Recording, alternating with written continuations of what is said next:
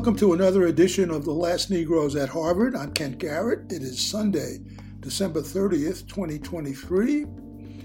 On Friday, South Africa filed a case in the International Court of Justice accusing Israel of committing genocide against Palestinians in Gaza. South Africa is asking the UN court to issue an urgent order to stop the Israeli military campaign. A total of 21,672 Palestinians have been killed and 56,165 have been wounded in Israeli strikes in Gaza since October 7th. Palestinian health officials say 200 people in the Strip have been killed in the last 24 hours. Here's more from Sky News. The border town of Rafah, now a city of tents. Almost everyone in Gaza is displaced, and more than 21,000 people have been killed.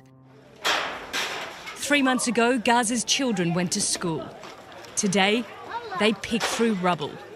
Whoever evacuates a place is better off just staying, because they're liars. They ask you to evacuate and send you to an area, and after many families gather there, they hit you. They're not hitting 2 people, they hit 20 and 30 people. Israel says it's trying to keep civilians safe, but every day it's carnage. And South Africa has now stepped up the pressure.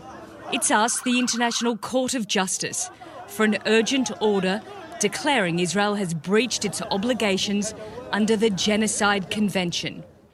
South Africa's court application says Israel's acts are genocidal in character, intended to bring about the destruction of a substantial part of the Palestinian national, racial and ethnical group. Israel has rejected the claim, calling it blood libel. In a statement, it said, South Africa's claim lacks both a factual and a legal basis and constitutes despicable and contemptuous exploitation of the court. The relationship between Israel and the UN and South Africa has hit an all-time low. Israel accuses the UN of bias and of being overly critical. Meanwhile, South Africa compares the plight of Palestinians to that of black South Africans living under apartheid. Nicole Johnston, Sky News, Jerusalem. Raz Siegel, an Israeli historian at Stockton University, explains that genocide is indeed what is happening in Gaza. He spoke with the Counterpoint news channel. A lot of lay people who hear the claim that Israel is carrying out a genocidal attack often respond by saying that's wildly inflammatory. It does a disservice to the memory of the Holocaust. What does that critique get wrong? What are some misconceptions about what genocide is? Yeah, well, there's one of the misconceptions about genocide is that it's about killing all the members of the targeted group immediately or very quickly, and that's how genocide is supposed to look like. Now, this is just actually wrong. The only way that we can actually think about genocide is according to the UN Convention on the Prevention and Punishment of the Crime of Genocide from December 1948, and we'll come back to that in a second. But it's important to mention that this misconception about what genocide is also based on a misconception of actually what the Holocaust was, because this misconception is basically based on the idea that genocide is supposed to look like the Holocaust. And for many people, the Holocaust is about just the Nazis killing all the Jews immediately, which was not the case. The Holocaust, actually, when you really look at the history of the Holocaust, it shows us that genocide is a process. The Holocaust was a process. And the process involved 2.5 years, actually, of the Nazis attacking Jews, including killing Jews, but various forms of mass violence against Jews, and experimenting mostly with forced displacement, with what we call more commonly, quote, ethnic cleansing, right? That is pushing as many Jews as possible out of German-controlled territories, expanding German-controlled territories during the war. So from the fall of 1939, for 2.5 years until the spring of 1942, this process of ethnic cleansing intensified in various ways primarily in the context of the war, so that by the spring of 1942, the Germans arrive at their final version of, quote, this final solution of the Jewish question, that is to kill every Jew within German reach. But it takes 2.5 years. It involves many other forms of mass violence, ghettoization, starvation, forced labor, but again, mostly forced displacement, ethnic cleansing. So it's important to say that this misconception about what genocide is actually rooted in a misconception of what the Holocaust was.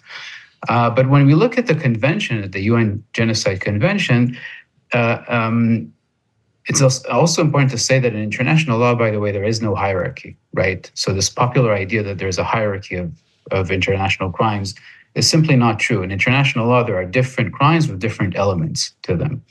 And when we look at genocide, there are indeed a number of elements that differentiate it from other crimes. One of them is intent. So the language of the convention is that genocide is a crime that has intent to destroy a group that's defined in national, ethnic, religious, or racial terms as such, meaning that the members of the group need to be targeted as members of the group, right? And not for any individual reason or for any other reason, right? As members of the group, and certainly as the perpetrators imagine their group membership. And there needs to be an intent. Now, intent is a very high threshold, right? And that's the reason that we don't have many cases of mass violence since 1948 that are recognized as genocide. We can think about the Rwanda genocide, of course, in all the wars and violence in the former Yugoslavia in the 1990s, only Srebrenica is recognized as an act of genocide, but there's very few. Why? Because perpetrators don't walk around expressing their intent explicitly and clearly.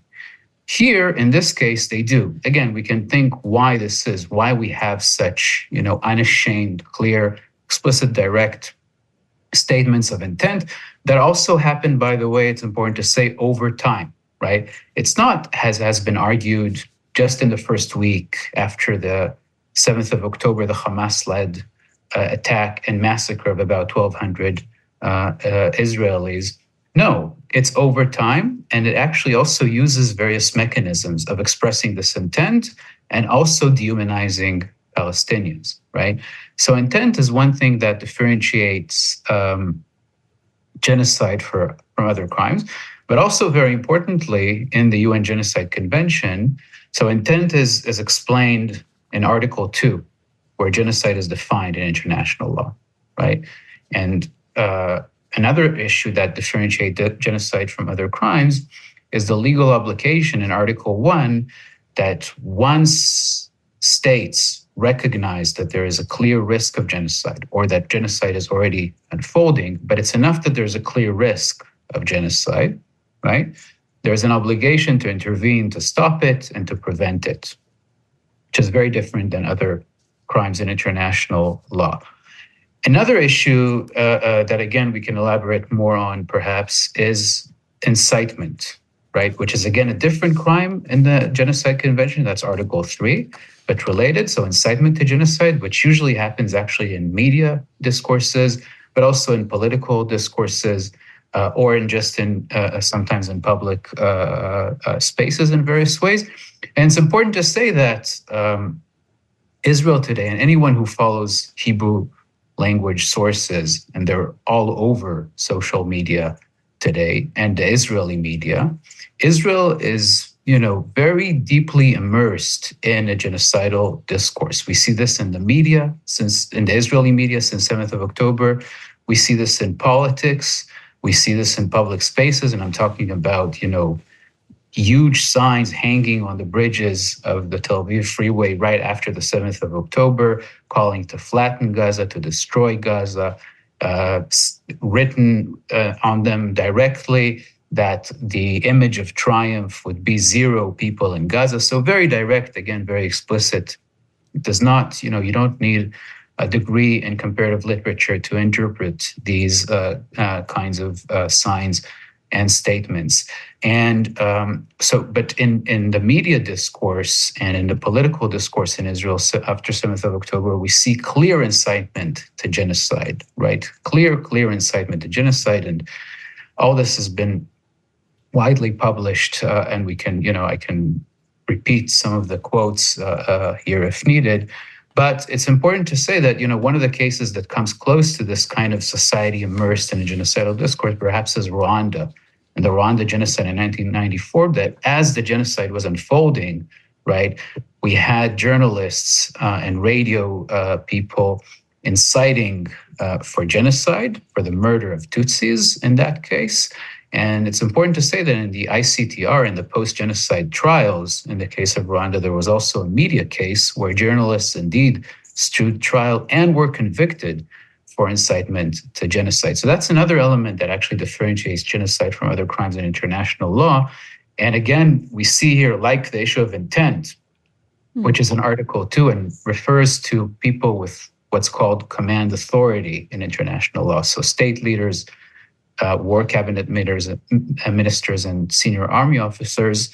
Also, their statements are very clear, explicit, and unashamed. Also, incitement in Israel is clear, explicit, and unashamed. I mean, just yesterday or the day before, just to give a recent example, a journalist, Tzvi Chazkeli, on Channel 13 on the TV in Israel, just openly, outright, said that he thinks that at the beginning Israel made a mistake because it should have the Israeli attack on Gaza should have been much more actually violent and severe, and it should have killed 100,000 Palestinians. Right now, only the TV anchor there, said, "Are you sure that that's what you're saying? There was some exchange between them. Is this?" All the other people there sitting had nothing to say, and the official response of Channel 13 of the Israeli TV to that was that it's that we're just expressing the plurality of positions in Israeli society, right? So this is outright, unashamed, right? It's very common today. It's in Israel. And it's something I think we should all be paying attention to. I want to pick up on that point because, and I definitely don't mean this as a leading question, I'm genuinely curious, a lot of people in Israel are afraid that they live amongst other countries where it's not safe to be Jewish and where people engage in, by this definition of genocide, arguably a genocidal discourse. And I wanted to get your thoughts on that, not to suggest that there's any justification for, sort of apples to apples in terms of military operations or anything like that, but is Hamas engaged in genocidal intentionality? Are they engaged in genocidal discourse? I know they're not a state actor in the same way, and maybe that's a sort of difference by the UN definition. I'm curious about that. But also countries like Iran and the way that they approach just Jewish people who live around the world, who live in Israel. Does that, by the definition, the UN definition in 1948, does that sort of fit into it? How should we think about the way they discuss Jews? Well, I think it's important to explain also that the UN definition requires 5 acts, right? It lists 5 acts that are considered genocide. So there's intent, there's the dynamics on the ground, but it's not directly in the convention, but it's very clear that genocide also requires capacity to carry it out, right?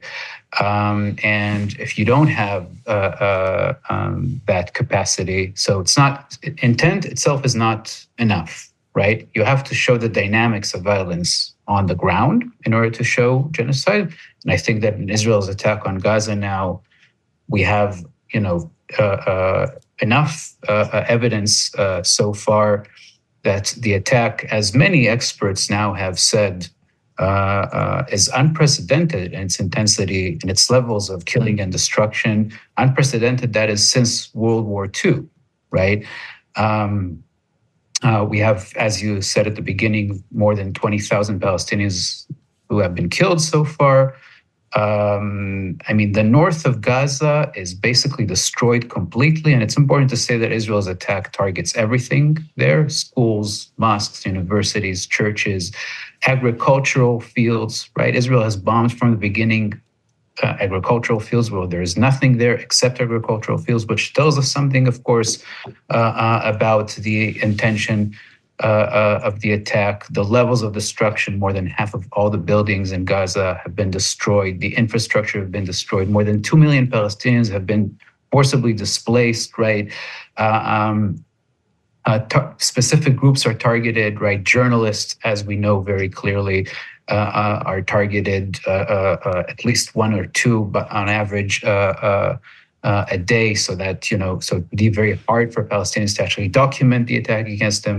Healthcare professionals and doctors are targeted. Hospitals specifically are targeted, which is very, very important when we think about genocide and the total siege policy of Israel, so deliberately creating conditions of life calculated to bring about the destruction of the group in whole or in part, which is one of the acts of genocide in the convention. Targeting of hospitals shows us that very clearly. But for all of these things, you need capacity, right? And it's clear that the Hamas has no capacity to carry out a genocidal assault on Israel. It's important to say that the Hamas-led attack on 7th of October was a horrific and horrendous act of mass murder. It was a massive terrorist attack. It definitely involved war crimes and crimes against humanity that are also ongoing in the sense of hostage taking, right? There's no doubt about any of this. But Hamas has no capacity to carry out genocide. And also, we don't see in the case of Hamas this kind of the way that intention has been expressed and is being expressed in the case of Israel over time using various mechanisms in an unashamed way. We don't see this actually in the case of Hamas. Yes, there are some statements in the case of Hamas about destroying Israel, absolutely. But do we see in a kind of systematic way, as we see in Israel's attack, together with the dynamics of violence, together with the capacity to carry out a genocidal assault? No, we don't see it in the case of Hamas. It's also very important to mention, by the way, that there is a military response that is genocidal, right? That is what Israel did after the 7th of October, right? So a military response that is genocidal is illegal in any case under international law, right? Genocide is an illegal response under international law, even if the Hamas attack would be considered genocide. And as I just explained, it cannot actually be considered genocidal. So one of the characteristics, as you mentioned, of meeting the kind of genocide threshold is attacking an ethnic group in whole and destroying them in whole or in part. So what does it mean by in part? Because Hamas's attack on October 7th, depending on the definition of in part, would seem to fit, just as the IDF's attack on Palestinians in Gaza seems to fit with in part. So what does in part mean? Especially if you consider, for example, Iran potentially funding Hamas in this case. I think that's a fair question, right? Right. Yeah, well, again, I think it's important to, as I just said, that that genocide requires that you have the capacity to carry it out, right? That there's a state capacity to carry it out. And there is no such capacity by Hamas, right? That's firstly.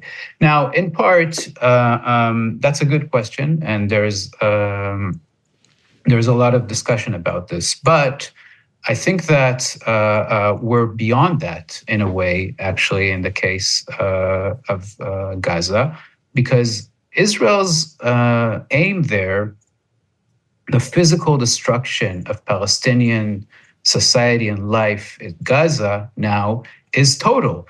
The idea, and actually, from the very first days, in the 13th of October, there was a document that was leaked by the Israeli intelligence ministry that outlined the complete ethnic cleansing, basically, of Palestinians from Gaza. So their removal to the Sinai Desert in Egypt. And of course, there is repeated calls in Israeli politics and society and media, as I said, about, quote, a second Nakba, right? Referring to the 1948 Nakba during the 1948 war when Israel was created, and 750,000 Palestinians were expelled. 15,000 Palestinians were victims of massacres. Hundreds of Palestinians' towns and villages were destroyed completely and erased, so the Palestinian Nakba. And then, of course, the ongoing Palestinian Nakba since then, in various forms of Israeli mass violence and attack against Palestinians, including military occupation, siege, internment, torture, ongoing since then. And now, indeed, right, a second Nakba, as has been called for from the 7th of October. And actually, it's important to say that in many cases, the statements about creating a second Nakba are calling for a Nakba that, quote, will overshadow, right, the 1948 Nakba, which indeed is what we're seeing, actually, also in terms of numbers, but in terms of, again, the intensity of the killing and destruction. So the destruction that we're now seeing in Gaza, right? And again, there's numerous experts who are telling us that the levels of destruction, this carpet bombing from the sky, from the ground, right? The levels of killing, 20,000, more than 20,000 people, and there's of course thousands buried under the rubble in a bit more than 2 months, right? This takes us now into really, we have to understand in the sphere of total destruction of Palestinian society and culture, because also cultural, archaeological sites are bombed, cultural sites are bombed, right? The idea is to destroy and erase, right, Palestinian life and society in Gaza and remove Palestinians from there completely. And this is, again, expressed in various ways in Israeli media and culture and society and public spaces, unashamed, right? This calling for a second Nakba. And as I said, forced displacement, as we're seeing now in Gaza, about 2 million, so virtually almost all the population in Gaza is forcibly displaced under conditions of total siege. Israel's 9th of October, Israeli Defense Minister Yoav Gallant's total siege proclamation, no food, no water, so starvation policies, there's no clean water. We're already seeing the outbreak of infectious disease, right? So deliberately creating conditions of life calculated to bring about the destruction of the group. So forced displacement, indeed, as in the Nazi case, by the way, right? In many cases, escalates into basically outright mass murder, right? So genocide. So we're seeing this now unfolding in front of our eyes. But it's also important, by the way, to say that the discourse about deporting millions of people into a desert, which is what we're hearing now in the case of Palestinians in Gaza, deporting them to the Sinai desert, should also raise all the alarms that we have, because we know historically that deserts have been used as a weapon of genocide historically. We can think about the Armenian genocide, the deportations of the Armenians to the Syrian and Iraq desert, right? The massacres on the way, but the idea that they would reach the desert and they would die there, right? We can think about the Herero and Nama genocide in German Southwest Africa in the early 20th century, where the Germans put down, by the way, a rebellion by the colonized Herero by chasing them into the desert, where they died of starvation and dehydration, right? Almost all the Herero actually were destroyed. 80% of the group were destroyed in this case of genocide. So I think that in the case of Gaza, we have to be clear, we're actually beyond the in whole or in part, that we are now witnessing, right, the destruction of Palestinian life and society in Gaza in whole. And to your point about the infectious diseases, we have new numbers from the Gaza Ministry of Health. It says 355,000 people, which is approaching a quarter of the population, are suffering from infectious diseases at this point, and that number is only going to continue to grow. But one of the interesting phenomena in this debate over the last 2 months has been the different way that the war is talked about here in the United States versus Israel. Oftentimes, United States politicians, we had Ted Cruz on here making this claim here that nobody tries harder to protect civilian life than the Israelis. But then you follow the discourse in Israel, and you don't see those claims being made. You see claims to the opposite, that we need damage is more important than precision, for instance. So I'm curious how that translates when it comes to the question of genocide. What is the debate like in Hebrew language media and Israeli media over the question of whether Israel is carrying out a genocidal attack? Does that get discussed? Is it rejected because it's saying no, that is outrageous and can't even be discussed? Or are there people who are saying, yes, we are, and we ought to be because it's justified? No, I mean, we're in Israeli society today, almost in its entirety, is immersed in a very destructive and indeed genocidal discourse. Would they agree with that claim? Like, would they say, yes, that's where we are? No, of course not. But it's very important to say, historically, perpetrators of genocide and societies that were engaged in the genocidal attack against another group almost always see themselves as the victims, right? The Nazis actually understood themselves to be under acute danger and attack by, quote unquote, world Jewry, right? So their attack against the Jews was merely a self-defense, right? Against these evil forces conspiring to destroy Germany and attack them, right? This is a very common mechanism. The Ottoman authorities in World War I saw the state as under attack by Armenians, who are actually agents of the Russian enemies during World War I. So deporting them to the desert was merely an act of self-defense, of removing them from the front so that they don't collaborate with the Russian enemy. This is a very, very typical mechanism of perpetrators in societies immersed in genocidal violence. There's nothing very special here. So, of course, that's what we're seeing. That's what we're hearing now in Israel, that this is really, in Israel, we're actually seeing a heightened sort of this kind of discourse, right? This is actually war in defense of Western civilization, right? This is a war, of course, against Hamas, and so on and so forth. But again, so this would be in the social setting. And I do have to say that there is a minority of people in Israel still very committed to a different kind of discourse, including in the media. So if we think about 9+972, a Jewish Palestinian media outlet, which I urge all your listeners and viewers to check it out, +972, definitely publishes continuously a lot of critique, including discussions about the discourse related to the issue of genocide.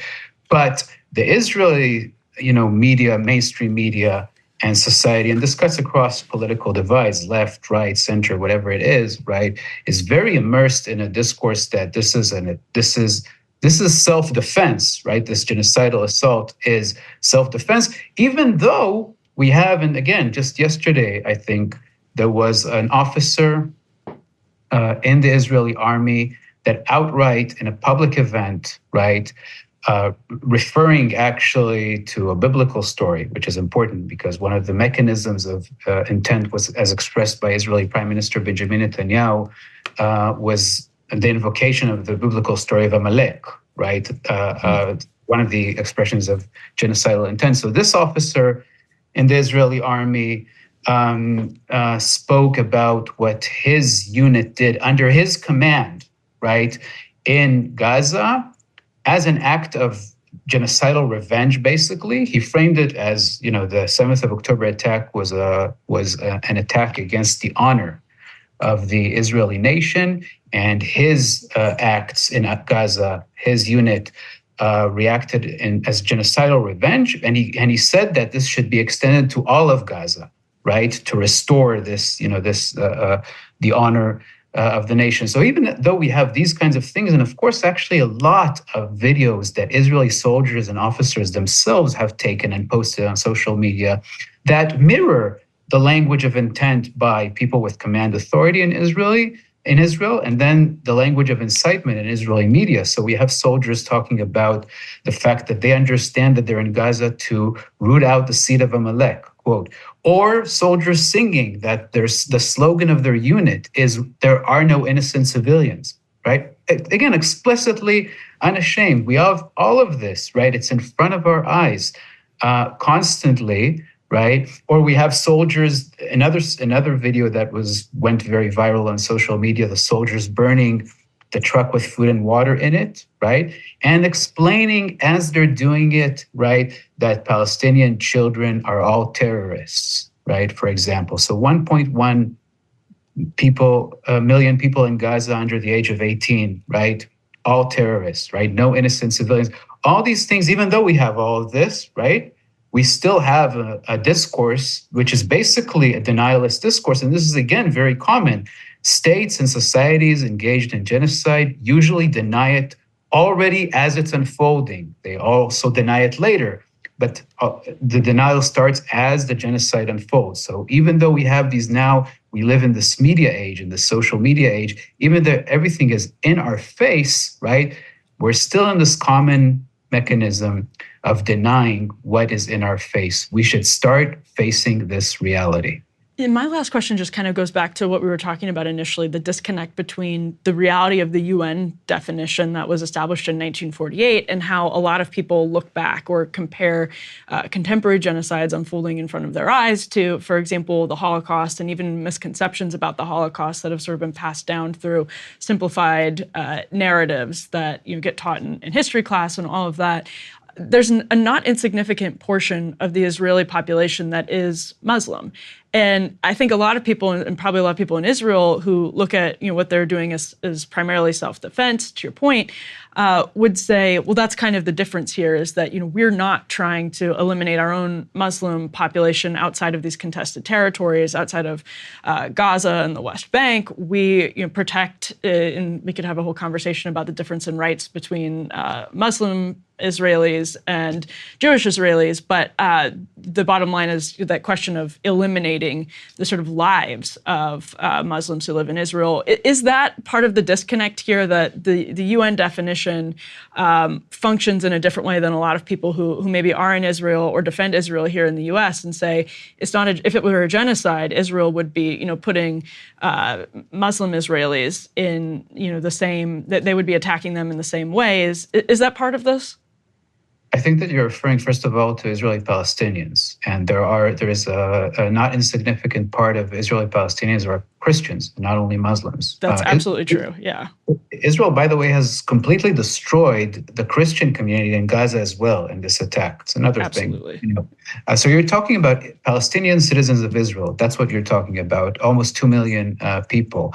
So again, it's important to say that genocide is a process. And what we're seeing now, this process of the attack in Gaza, and especially in the frame of incitement, the acute incitement in Israel, it's definitely part of the Genocide Convention is a convention on the prevention and punishment of the crime of genocide. If we think about prevention, yes, Palestinian Israelis are in grave danger now. And we see it, by the way, in the West Bank with an unbelievable intensified attack. In any case, 2023, even before the 7th of October, by the way, was the most lethal year for Palestinians in the West Bank, right? Hamas does not control the West Bank, by the way, right? We still see unbelievable ethnic cleansing in the West Bank. I mean, Area C, which is 60% of the West Bank, is basically all of it is now under Israel's settler control and full of Israeli settlements, right? Israel has killed now hundreds of Palestinians only since the 7th of October. There's also hundreds in the West Bank and East Jerusalem have been killed before the 7th of October in 2023, but hundreds, thousands have been arrested. 16 whole communities and probably more have been completely forcibly displaced in the West Bank since the 7th of October. Again, no Hamas, right? So in the West Bank and East Jerusalem, we definitely see a very quickly escalating, right, violence, which was already intense against Palestinians. That's one thing. If we think about genocide as the process that it always is, also in the case of the Holocaust, but with Israeli Palestinians, we also see very, very worrying signs. So just a couple minutes on this, because you asked, and it's actually very, very, very important. We have to remember that historically, the 156,000 Palestinians who survived the Nakba and remained within what became Israel in 1948 were immediately placed under military rule. Until 1966, so almost 20 years of military rule, that is, they were immediately seen as potential enemies, basically, and the most dangerous kind of enemies, because the enemies within, right? Like Armenians in the Ottoman Empire during World War I, in that sense. Now, this is very important because in 2018, Israel enacted a new basic law, the Jewish nation state law. Israel doesn't have a constitution, so basic laws replace a constitution. And that basic law explicitly relegated Israeli Palestinians, so 21% of the citizens of the state, to second-class citizenship within an explicit framework of settler colonialism, by the way. And it's important to say that 3 years afterwards, in May 2021, the events of May 2021, when Israeli Palestinians came out to protest and in support against Israeli violence in East Jerusalem and the Palestinian neighborhood of Sheikh Jarrah, but also against yet another attack on Gaza, right? Because in these 16 years of siege of Israel on Gaza before the 7th of October, there were repeated attacks, right? Israeli Palestinians came out in support. The response of the state this time was unbelievably violent. A lot of violence, a lot of repression across Israel. But this time, also Jewish citizens of the state joined the police in attacking Palestinian citizens. In some cases, as in Haifa, even breaking into the houses of Palestinian citizens in Haifa and attacking them in their houses. This is May 2021. So we have the nation state law in 2018. We have this in 2021. We have the background of how the state looks at Palestinian citizens, right, from the beginning as basically potential enemies.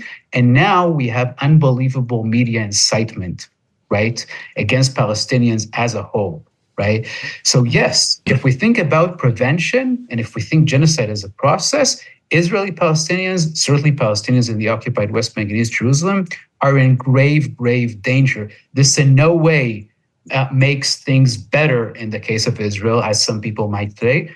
Quite the contrary, it makes the urgency of talking about genocide, right, of forefronting the genocidal assault in Gaza in order to think about, as I said, incitement, the obligation to intervene and to prevent, right? And what's going on in the West Bank and East Jerusalem and what is going on. And that actually leads to my last question, which is, what does it matter if we determine that what we're seeing is a genocidal assault? What are the international mechanisms that can be deployed, to prevent it, and what are the mechanisms that can come about to provide some measure of accountability, if there are either?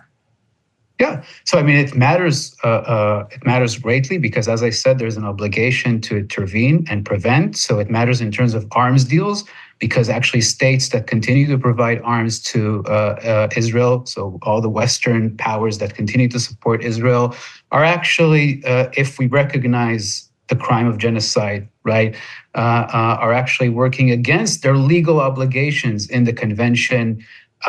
Of course, not to aid and abet genocide, but they're actually supposed to be working to prevent genocide. And then if we think about the international legal framework, right, of course, there's issues of accountability. That's not only for genocide, by the way, that's for the very well-documented war crimes now in this case and crimes against humanity. And yes, should the Hamas perpetrators and planners for the 7th of October should be put on trial as well? Absolutely. International law should apply to everyone, but should apply to everyone, right? So also to the many, many Israelis now involved in Israel's genocidal attack on Gaza. So there are definitely very important implications, right, in terms of prevention, in terms of stopping the violence, in terms of holding the perpetrators accountable, and then also in terms of thinking how we got to the 7th of October, right? So as I said, the larger context of Israeli mass violence from the 1948 Nakba until today, Israeli settler colonialism, and how we move forward, right, from here.